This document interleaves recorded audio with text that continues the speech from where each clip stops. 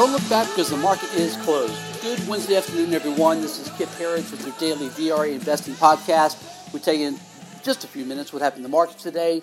More importantly, we tell you what's going to happen going forward using the VRA investing system as our guide. And folks, what should have been a very simple day today, it was Fed day, right? Fed rate cut day. Everybody knew a quarter-point rate cut was coming.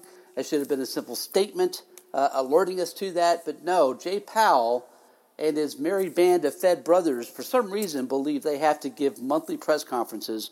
And Jay Powell is an awful communicator. He always he gets off on his tangents and starts throwing in things that aren't in his script, and it always gets him in trouble. Did it again today. Markets were handling the rate cut, quarter of a point, along with the fact that quantitative tightening has come to an end. Markets handled that just fine until Powell started speaking, where he bizarrely said that this is not the start of a lengthy cycle of rate cuts, while also saying he has no idea what the future holds. Mass confusion. The markets do not like one thing more than all others, and that's confusion.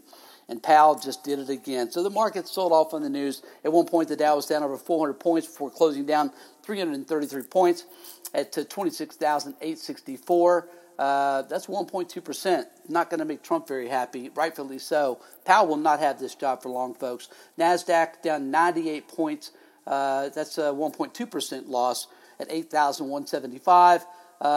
S&P 500 also down about right at the same, just over 1%, closing at 2980. And the Russell 2000 was our winner on the day. It's been acting really well. Great looking chart pattern, by the way.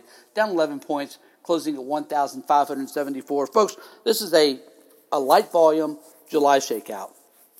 You know, maybe a lot of us are giving Jay Powell too much shit here. I kind of don't think that's the case because he's done this time after time after time. I think this is 9 press conferences where the market's gone against what the statement has said. So it's time to end these pressers. It's just time to end them. He certainly shouldn't do them. If somebody's going to do them, appoint somebody else that can just read what's in front of them and take no questions and end in the press conference. We think this is a very short-term shakeout. First rate cut in 11 years. There's many more to come. 10-year yield gave us that evidence today. 10-year yield closed down today to a yield of 2.02%. Our forecast is for a 1% 10-year Treasury yield. It's been that way for some time. And why shouldn't it be? 54% of all European interest rates are in negative territory. Why, in God's name, are we paying people that borrow money from why are we paying people to borrow money from us at a rate of 2% in the same environment? It really does make no sense, does it? So anyway, there you have it. We think it'll be short-lived. Just a Jay Powell shakeout is what we believe we'll look back and see here. Sectors, ugly action here today. Of the 11 S&P 500 sectors, all 11 closed negative today. Led by consumer staples down 2%, materials and technology both down 1.5%. One piece of research that we found interesting from Tom Lee at Fundstrat that we alerted folks to today is that when the Federal Reserve cuts rates, when the S&P 500 is within 2% of all-time highs, and when the leading economic indicators are positive, we had that right here. It's 100% positive that the markets head higher. Tom Lee's work indicates that, again, based on analytics, when this occurs, when the Fed cuts rates, when leading economic indicators are positive, that the average move higher in the S&P 500 over the next 3 months is 14%. That would take the Dow Jones to 31,000 by year end. That's higher than our target. We're at 30,000. We finally found somebody that's more bullish than we are, and that has not been the case for a long time. This is how bull markets evolve. This is how the public psyche and human nature begins to evolve. More and more people become bullish. That's a very good thing, by the way. There's no reason to be concerned that there's now somebody more bullish than us. That's not a reason to be concerned. It's just the way it evolves. It'll continue to happen. Trust me when I tell you, by the time Trump leaves the second term, there will be many people. When the Dow's at 50 and 60,000, there will be many people saying 75,000 is done. We're going to 75,000 in the Dow for sure. It's a guarantee. And we may even hit 100,000 in the Dow Jones. Folks, that's when we'll be taking profits. Just be aware of the psychology of investing into the markets.